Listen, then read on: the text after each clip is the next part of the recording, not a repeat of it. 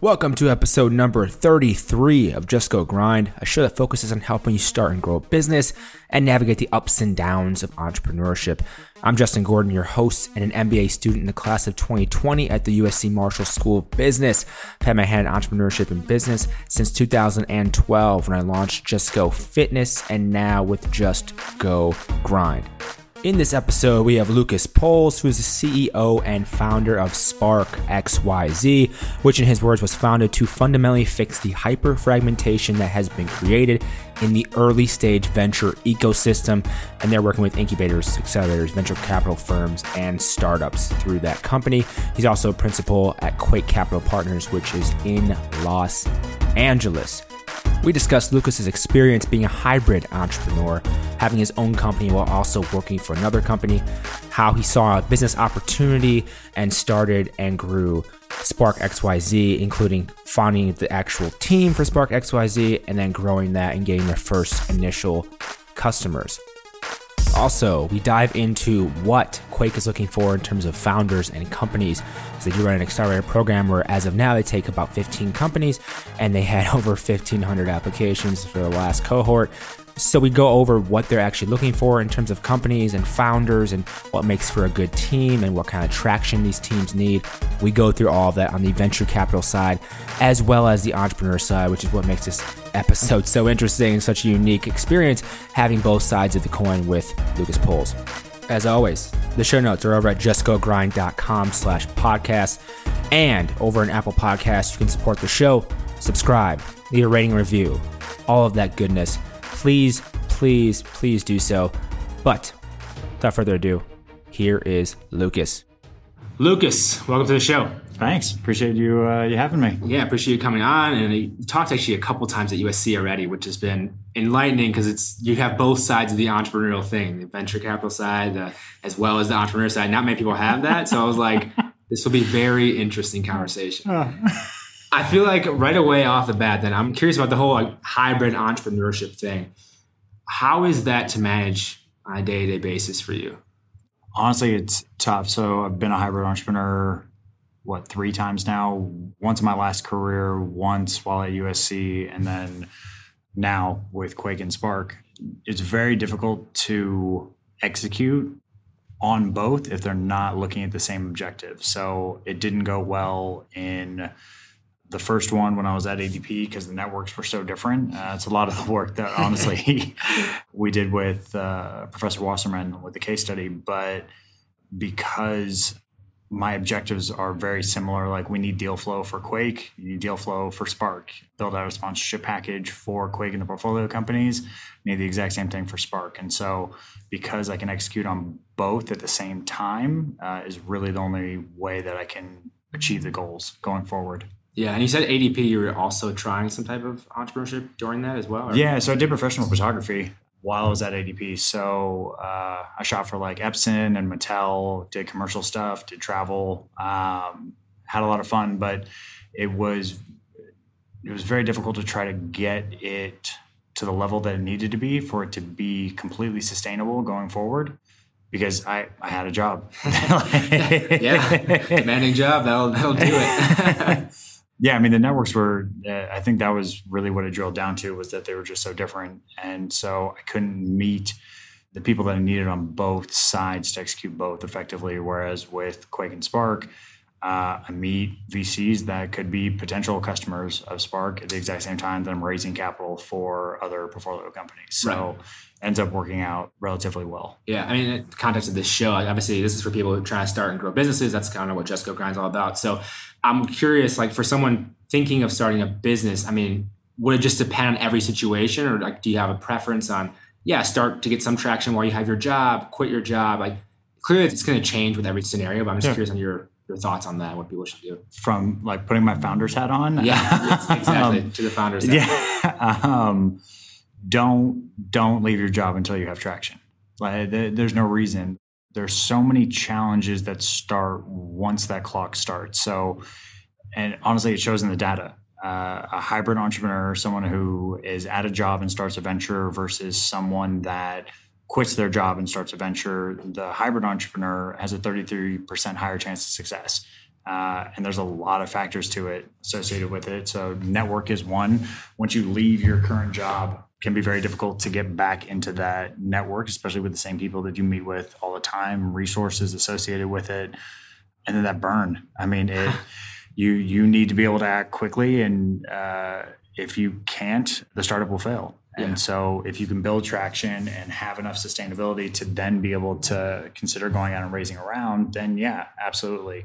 But I wouldn't honestly leave a job before you have that traction. Yeah. I mean, when you say traction, obviously that can mean a lot of different things, right? I mean, it can mean strictly revenue. It can mean enough users or whatever it may be. Like, I mean, in your mind, with the photography thing, for instance, like at what point would you have gone maybe full time into that? Like, would you done revenue, or like what would it be for you? Yeah, honestly, from most perspectives, it's revenue. So from my perspective, like someone might use your product, but it's always going to come down to, is someone going to pay for your product, right? So if you're not generating revenue, or then there are challenges. There are scenarios where like, hey, I have a letter of intent and I have partnerships built so that they will turn into like a pilot where they turn into paying customers later. That shows real traction. Without that, it's very difficult. With photography, I mean, I was getting paid. I was making good money on the commercial shoots that I was doing, but to take it to the next level was impossible to try to execute on. Yeah, that seems like quite the challenge in photography with some other people doing that too. And it's like, I guess, what makes you stand out in that field or what network? Yeah. I mean, that's honestly what it is. I've seen some very poor photos be presented in a lot of different places, and you look at it and you're like, oh, okay, well, who did you end up knowing? It's really what it comes down to. And it makes sense from that perspective because a lot of the industry is built on trust and being able to honestly show up on time and execute. But the entertainment industry is a very fascinating industry. Yeah. I imagine that could be interesting, let's just say. Yeah. One of the things I know you've talked about before a little bit, but like you got the master's degree. What prompted the master's degree for you? And what were you hoping to get out of that at the time? Yeah. So the master's was... So my career was, it was sales and sales executive at ADP, and I'd worked a lot on the lifestyle side of businesses. And when my thought was that, look, I want to start a startup, I want to get into that realm, I felt like I was missing a couple tools in my tool belt to really execute on it. And my thought was, okay, I can either spend 50 grand and screw up a startup and then start over, or I can go get a master's and then have a better network associated with it and hopefully miss those mistakes going forward. And honestly, I liked the master's a lot just from that perspective because there were numerous things that easily could have tripped me up. Yeah. And to that point, I mean, that you chose, it was like a 1 year master, entrepreneurship. Like, was it that versus an MBA? Did you think you were ever going to get that? Yeah, no, honestly, I was looking at the MBA first. I didn't. So the problem for me with the MBA was that my entire undergrad was the first year of an MBA. And so for me, I was like, when I first started looking at the MBA, I was like, all right, well, I guess I can go through like accounting and finance. It's all the stuff that I did working at KPMG. So it was like, I don't really want to go through this again, but I'll go through it again and then focus on the entrepreneurship stuff in the second half. Right. But as I'm going to go take the GMAT, I literally log on to the USC website and I was looking for the code to enter in for the GMAT, and there was like, oh, there's a drop down like, specialty masters, and I was like, what is this? And I was Wait a minute. hold on. And it, I mean, that's honestly how I found out about the entrepreneurship masters. Nice. And then Spark XYZ, that started during that program? Yeah. Okay. So I know everyone I've always talked to, the first thing is the idea, right? You need some type of idea or whatever. Like, were you considering other ideas before you went with Spark? Or what were some of the things you were thinking about? So yeah, I tested a couple of them, and I pitched general ideas to a couple of different VCs just to kind of get their feedback on it. One of my favorites is it's not possible to execute on because I've been traveling a lot. So when I go traveling to a place, I hate the normal, like, oh, let's take a tour guide and ride in a bus for a day. My favorite thing is partnering up with a local and having them take you to all the local spots to really get a feel for the culture and everything else associated with wherever you are. Right. I know the last one was in Cuba that we did that. And so So, okay, why can't we build a marketplace of locals to be able to be tour guides to random people that are coming into town? The last VC that I ended up talking to about it, he was like, I love it. I absolutely love it, but not possible to execute on. The reason was because trying to build a two-sided marketplace in that realm would be too expensive from an SEO perspective. And that's the go-to-market strategy that I need for that. And so just because it's a great idea and people would use it, trying to get it out to market would be damn near impossible. And realistically now Airbnb has experiences and that is essentially that right there. Yeah. And they already have the platform for both sides. So I was like, God damn. So that was one of the ideas, right? Anything else you're considering? As I'm always just curious because, people choose an idea, right? But it's like they said no to a lot of them normally, or they try different things. And I'm just curious if there's anything else or nothing really substantial, maybe? Nothing really that comes to mind. Okay. Yeah, that's the one that stuck out just because it was the one that I was excited about and did a little bit of work behind. And yeah. And then Spark, how did Spark happen? Like, where did that idea come from? Obviously, it sounded like accelerators and all these things. And like, were you already working with Quake in some capacity or no? So Spark came first. Yeah. How did that happen? Honestly, it was born out of the dysfunction of universities. It started more as networking and trying to recruit a co-founder than where it kind of ended up. But yeah, within universities, each discipline is very siloed. So if we're in the business school trying to get to the marketing school or the engineering school, it's damn near impossible to integrate into their networks. Notice. Still, it's not just a problem at USC. It's a problem at Stanford. It's a problem at most major universities across the nation because each discipline does its own fundraising. And so they don't want to have cross-pollination between the two because they want to count it as their win. It's a reason that most universities have anywhere from 3 to 7 incubators and accelerators because they don't switch and they don't ever put entrepreneurship under one roof. And so it started there. And then I consider it what Spark is trying to solve is more of what we call a wicked problem, something like pollution or homelessness or something that's just there's a lot of different pieces that are associated with it. And so once we're at the university and then started moving up into the actual startup ecosystem, how broken it really is, not just from a networking perspective, but trying to do everything that you need to be able to execute effectively. A lot of the stuff, it shouldn't be as hard as it is.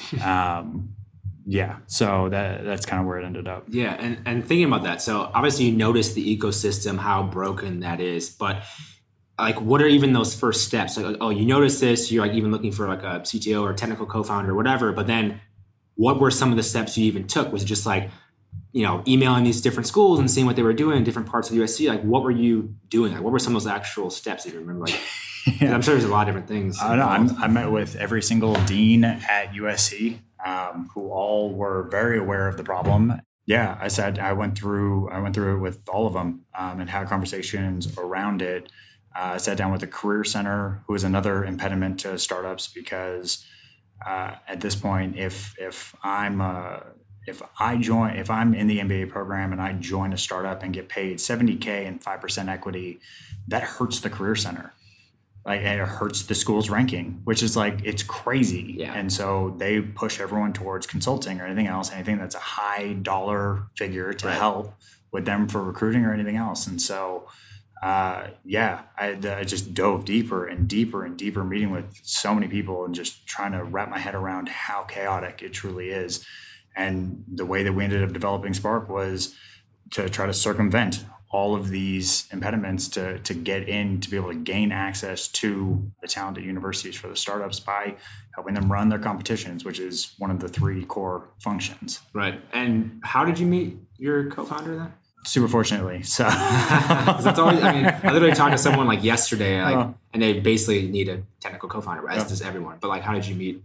So my thought was that I wanted someone as experienced as me for the founding team. And so I wanted someone that could execute and what did well. So what I ended up doing was paid a dev shop to build my MVP to show that I was serious and that we were actually moving this thing forward.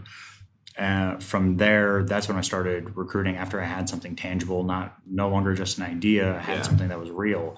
I hit up a friend of mine that does technical recruiting at Disney. Very fortunately, I'd known him for 7 years, did not ever realize that he was in technical recruiting. Shit. Like, oh, by the way, I should probably hit him up. And he hooked me up with my co-founder, and I think he's hooking me up with my next 1 or 2 hires as well. And with that, you say you went to a dev shop. And was it like an overseas one? Like, because it's cheaper? Or like, where did you go? No. Someone here in LA. So I went to a place called Philosophy, which is in Santa Monica. A little expensive, but from my perspective, I wanted a good code base to be able to start with. And so if a lot of time when you go to overseas, you'll have something built and you're going to have to tear it down and rip it apart anyways and basically start over. So that's not where I wanted to start. I wanted to start with something that was good and tangible and shown that I had thought it through and knew that I was serious, because my code was going to communicate to my co-founder where we were. If he walked in and saw the hot mess, like I'm not even dealing with it. Not gonna work with you. Sorry.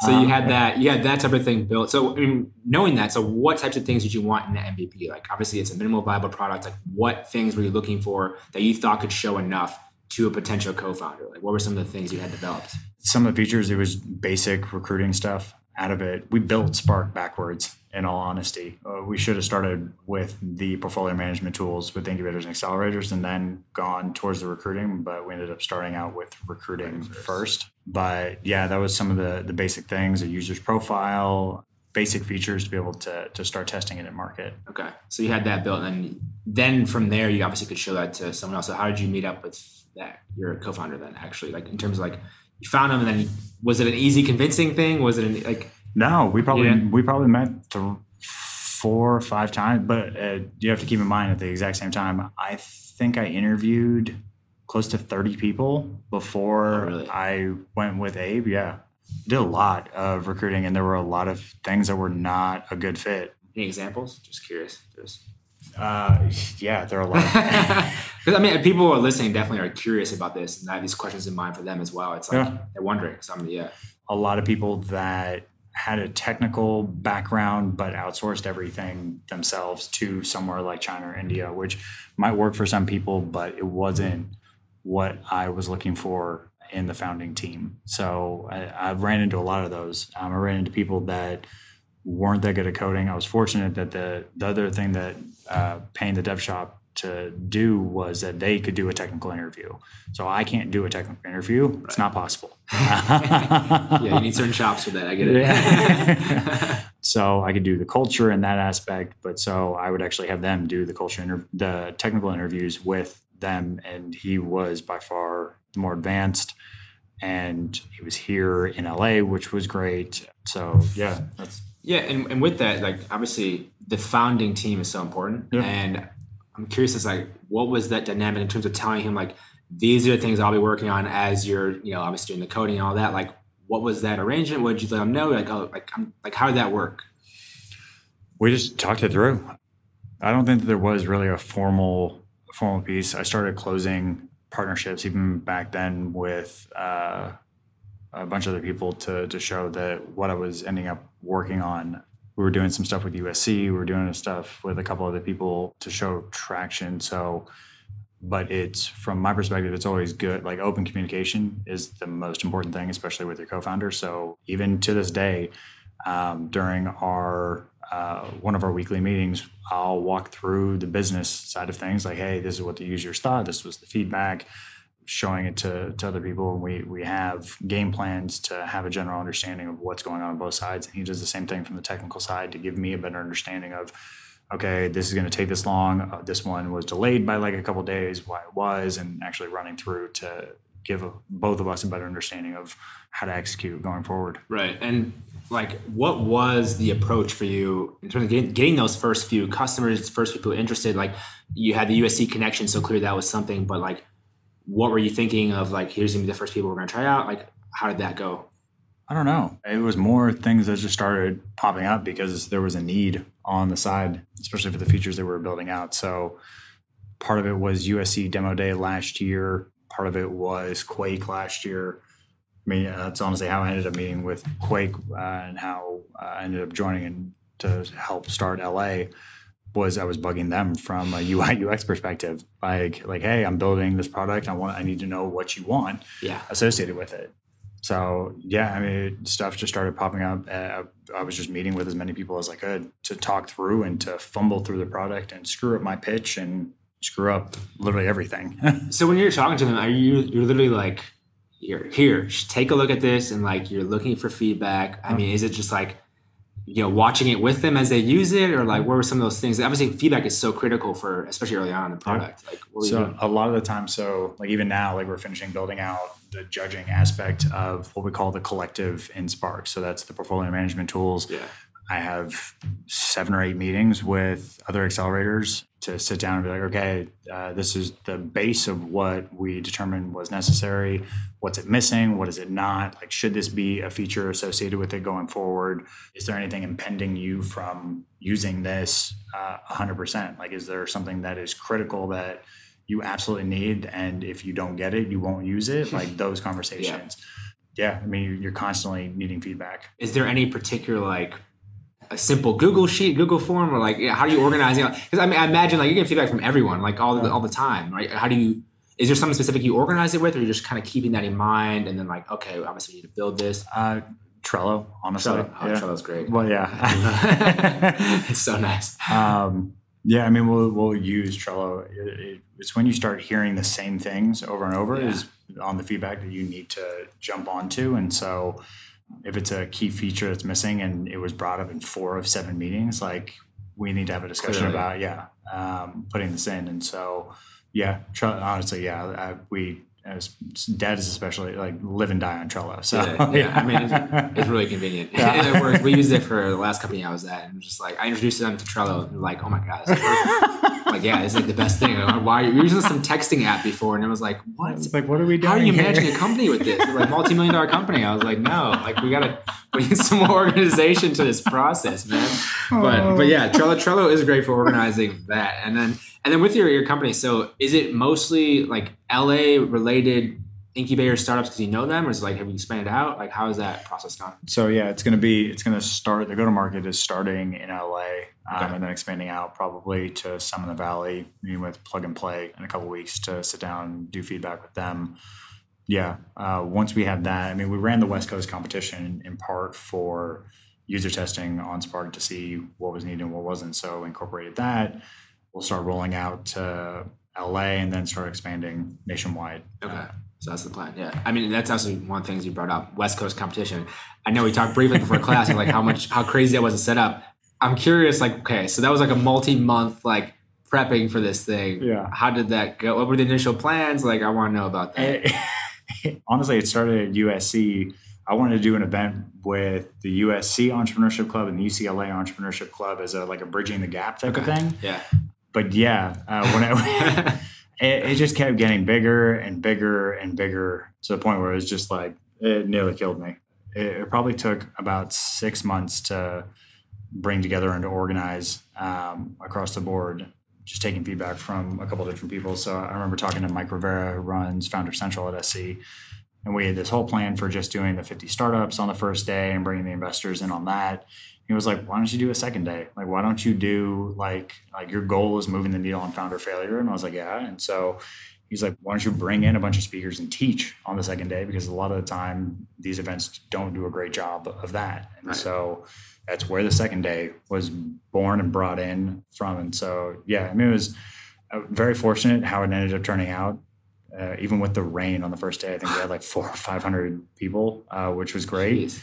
Second day, anywhere from 300 to 500, depending on who was on the panels. And it wasn't focused around Spark or around Quake or anything. It was really focused on bringing the LA community together. That's why we brought in all the VCs that we did to have these conversations candidly to help move that needle on founder failure. Right. And so initially, though, you're thinking like, oh, yeah, USC, UCLA, this might be a smaller thing. Like, did you have like, okay, we're targeting a date, early 2019 or whatever, end of 2018. Like, did you have that idea like first and then like, oh, yeah, we have months to plan this? Or was it like, let's just start to get some people together and we'll figure out the date. We'll figure out what we want to do later. How did that go? It seems like a massive undertaking. Yeah. I think I was talking to one of the other partners at Quake and he was like, why don't you just blow it up? Like, make it huge. I was like, okay. Sure. Why not? Yeah. Sure. Maybe like make it huge. What does that mean? Yeah. Like, have more VCs, more people. Like, I mean, yeah, I mean, it's just once we started getting support from the rest of the venture firms, like I started having people emailing me like, hey, I would love to participate. Like, let me know where I can help. That's when it just started getting bigger and bigger because I wanted to have as many people in the community come and support and help out the startups. So, yeah. Yeah, geez. And so that was like the one big event. That do you have any like consistent smaller events or like what types of things do you guys do besides that? Yeah, I mean, we run our demo days. I went to one of those. Yeah, so we run those twice a year. I'll usually do a VC panel where I'll bring in a couple of the VCs and a bunch of the angels from the community to talk through different topics. So the last one was about due diligence. Like, hey, let's talk through due diligence and what your process is and what you guys are actually doing for it, to talk through best practices. Next one might be something around the lines of like real world versus academic, because there's a lot of disparities between the best practices in both when looking at venture capital. So yeah, we'll throw that. We do recruiting events for the startups and when we run the portfolios and like a kickoff event for them as well. Yeah, I gotcha. And I know I think one of the times you came to USC, I think you guys you had just gotten the applications or something for the latest batch and you had gone through 1,500 or something. Like, I want to know that side. So obviously we're going a lot more on the entrepreneur side, but now I'm curious about the VC side as well. Like, how do you narrow that down from, 1,000 plus whatever applicants? Like, what the hell is that process like? It takes anywhere from 2 to 3 months. 2 to 3 months. Yeah. Honestly, it's an arduous task.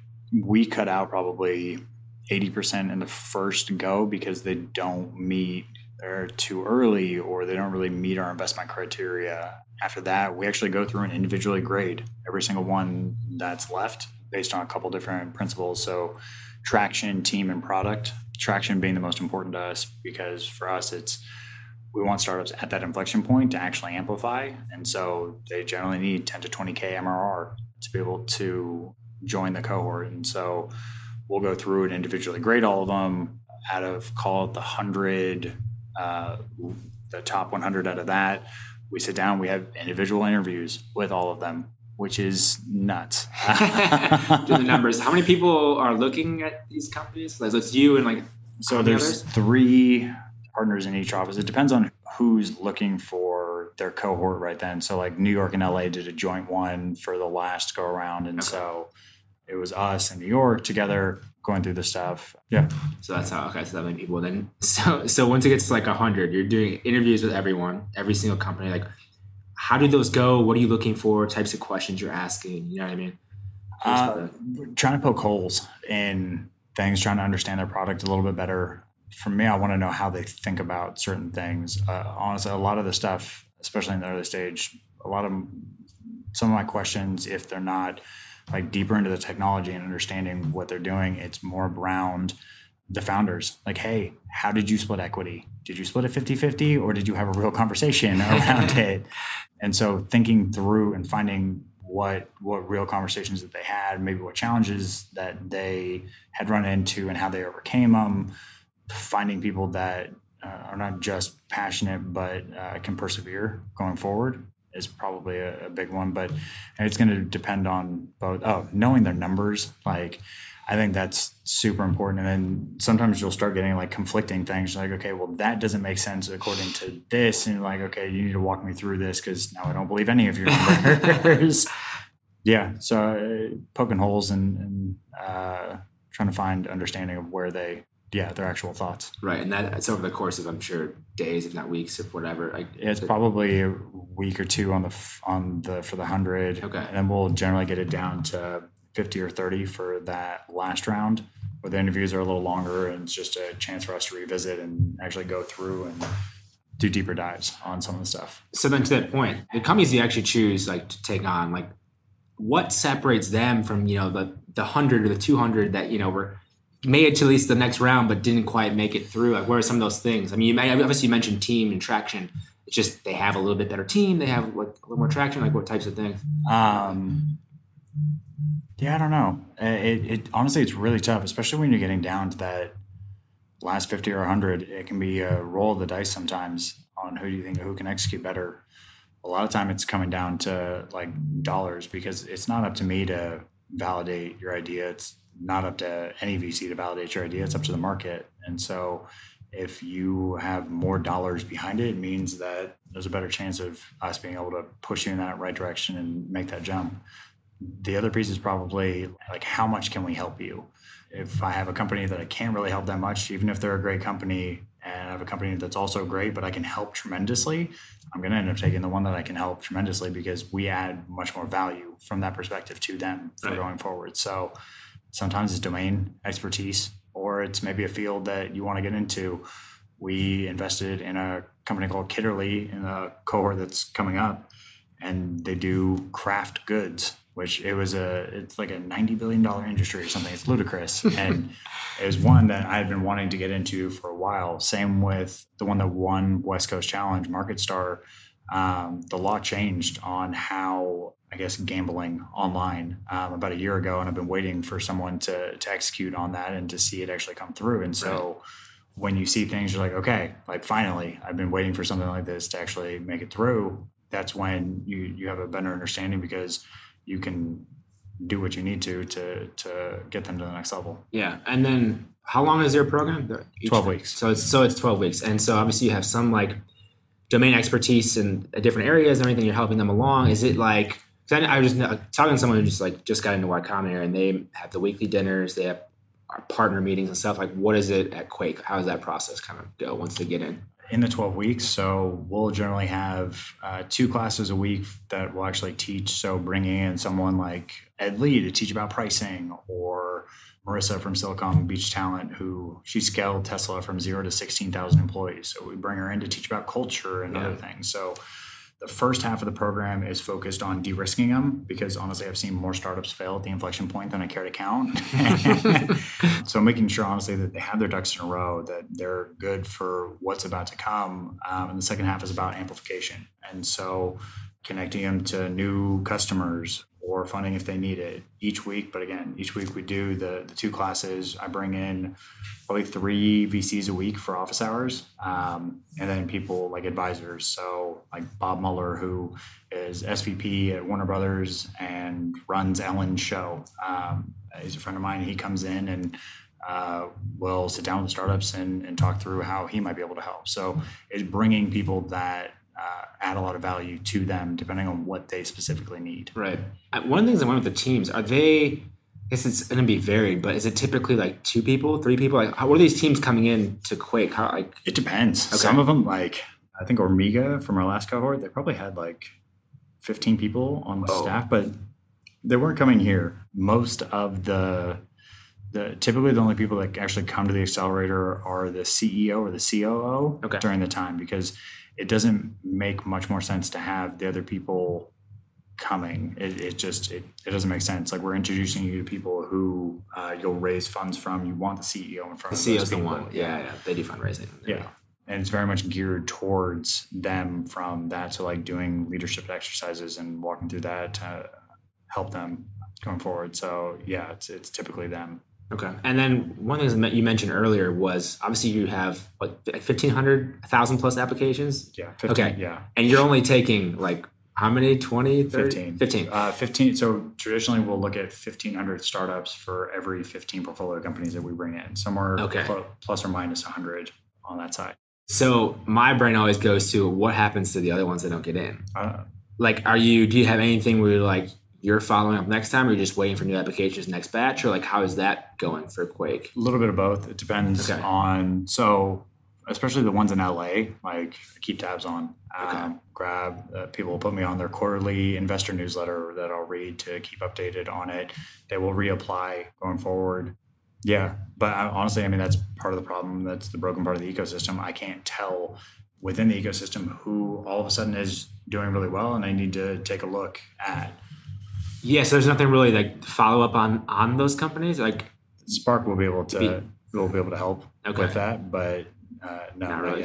That's actually one of the things like I was talking to people about recently. Was the idea I had of like okay, I get all these. And there's a lot of accelerators too, so they could apply to other ones that may be a better fit. Or just pure numbers game, right? Yeah. So it's like, all these companies that aren't getting into Quake, aren't getting in whatever top accelerators, incubators, whatever it may be. It's like, where do they go? It's something definitely want to have more conversations about. I'm wondering if Spark could be part of that solution, perhaps, but it's like they could still be okay companies that have the potential, just didn't quite crack it, Yeah, honestly, there are a bunch of great companies in there that we love looking at that we just, at the end, we have to make a decision on the 15. Yeah, which is tough. But yeah, there are tons of incredible companies that run through, and sometimes they're just not, like, there are a couple companies that I absolutely love. I just don't think they're at that point where it would be most beneficial for them to be in the cohort. It's like, you need to go a little bit further, and then we can have the real conversation about actually investing. Right. And there are a lot of them like that are almost there.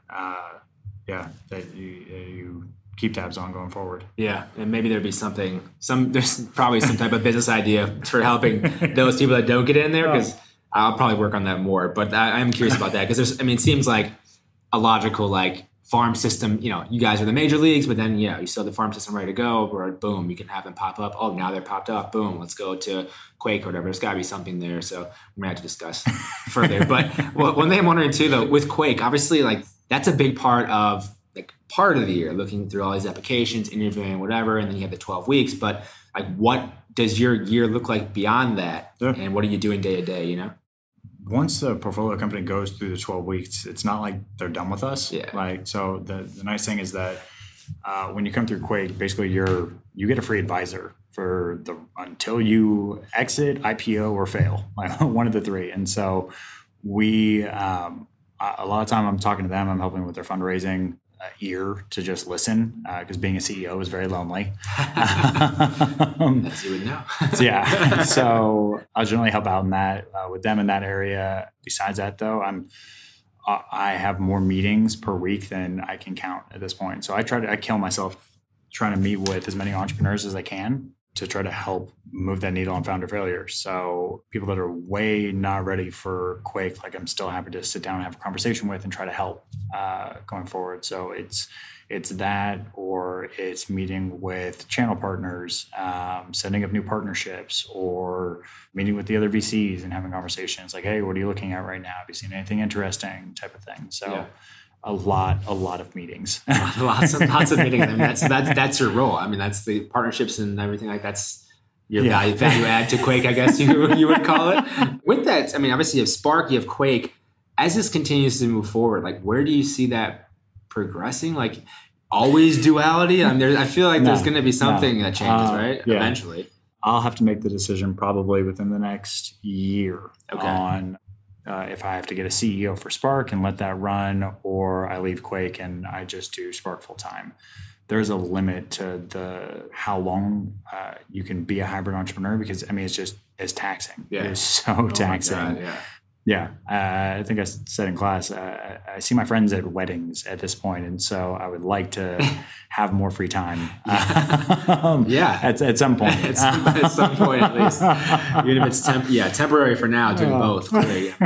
You wouldn't do it, I assume, if you didn't enjoy both of them tremendously, obviously. But I mean, honestly, that's the biggest challenge. And people constantly ask me, like, which one are you going to choose? And it's like, I don't honestly have an answer for you, because I love working with the startups. And it reminds me of when I was in a leadership role, with being able to help them and seeing them succeed and having them hit their goals was just so rewarding. And so being able to be in that position is just amazing. And then on the Spark side, like, building something yourself, getting down, like, truly into it, and really running with your passion, your idea, your goal to be able to change the world. I mean, it's tough. It's very tough to figure out which one it is. And so I've put off that decision. I was going to say, probably like, I don't want to think about it. We'll just keep going and we'll see what happens. And hopefully they both just keep taking off. And it's like, I don't want to think about it. One of the things to that point, and something I'm interested in, obviously with the podcast and with everything I'm trying to do, is helping people launch and grow businesses.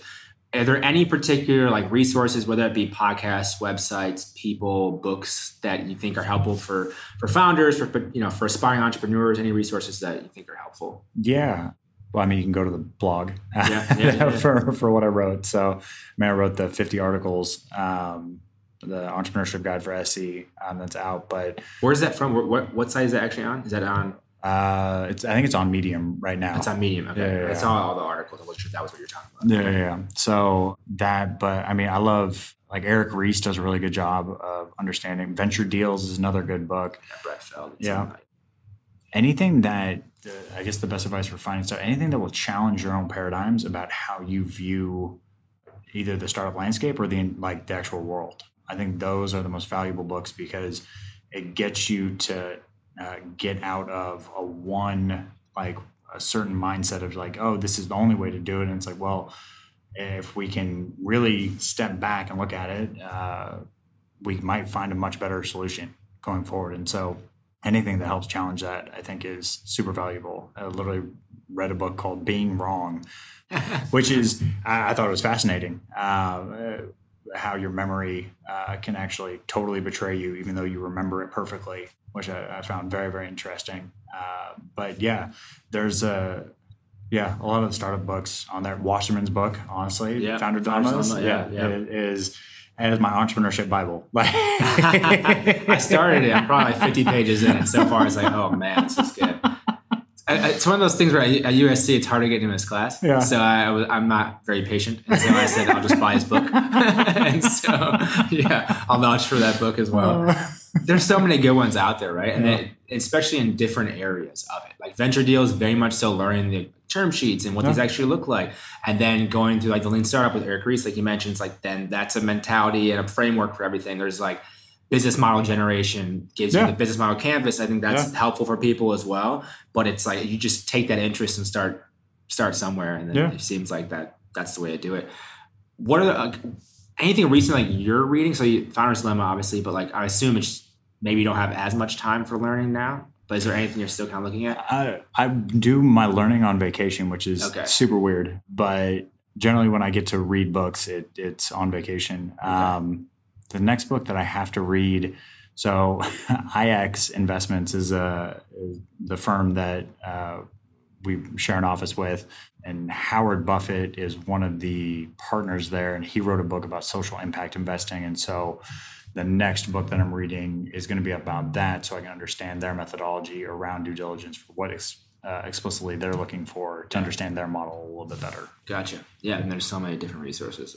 It's awesome. As we kind of wrapping things up here soon, I'm just curious, I'm like, what are you excited for next, either both in Spark and Quake, or either one? I'm just curious on what you're kind of excited for coming up here.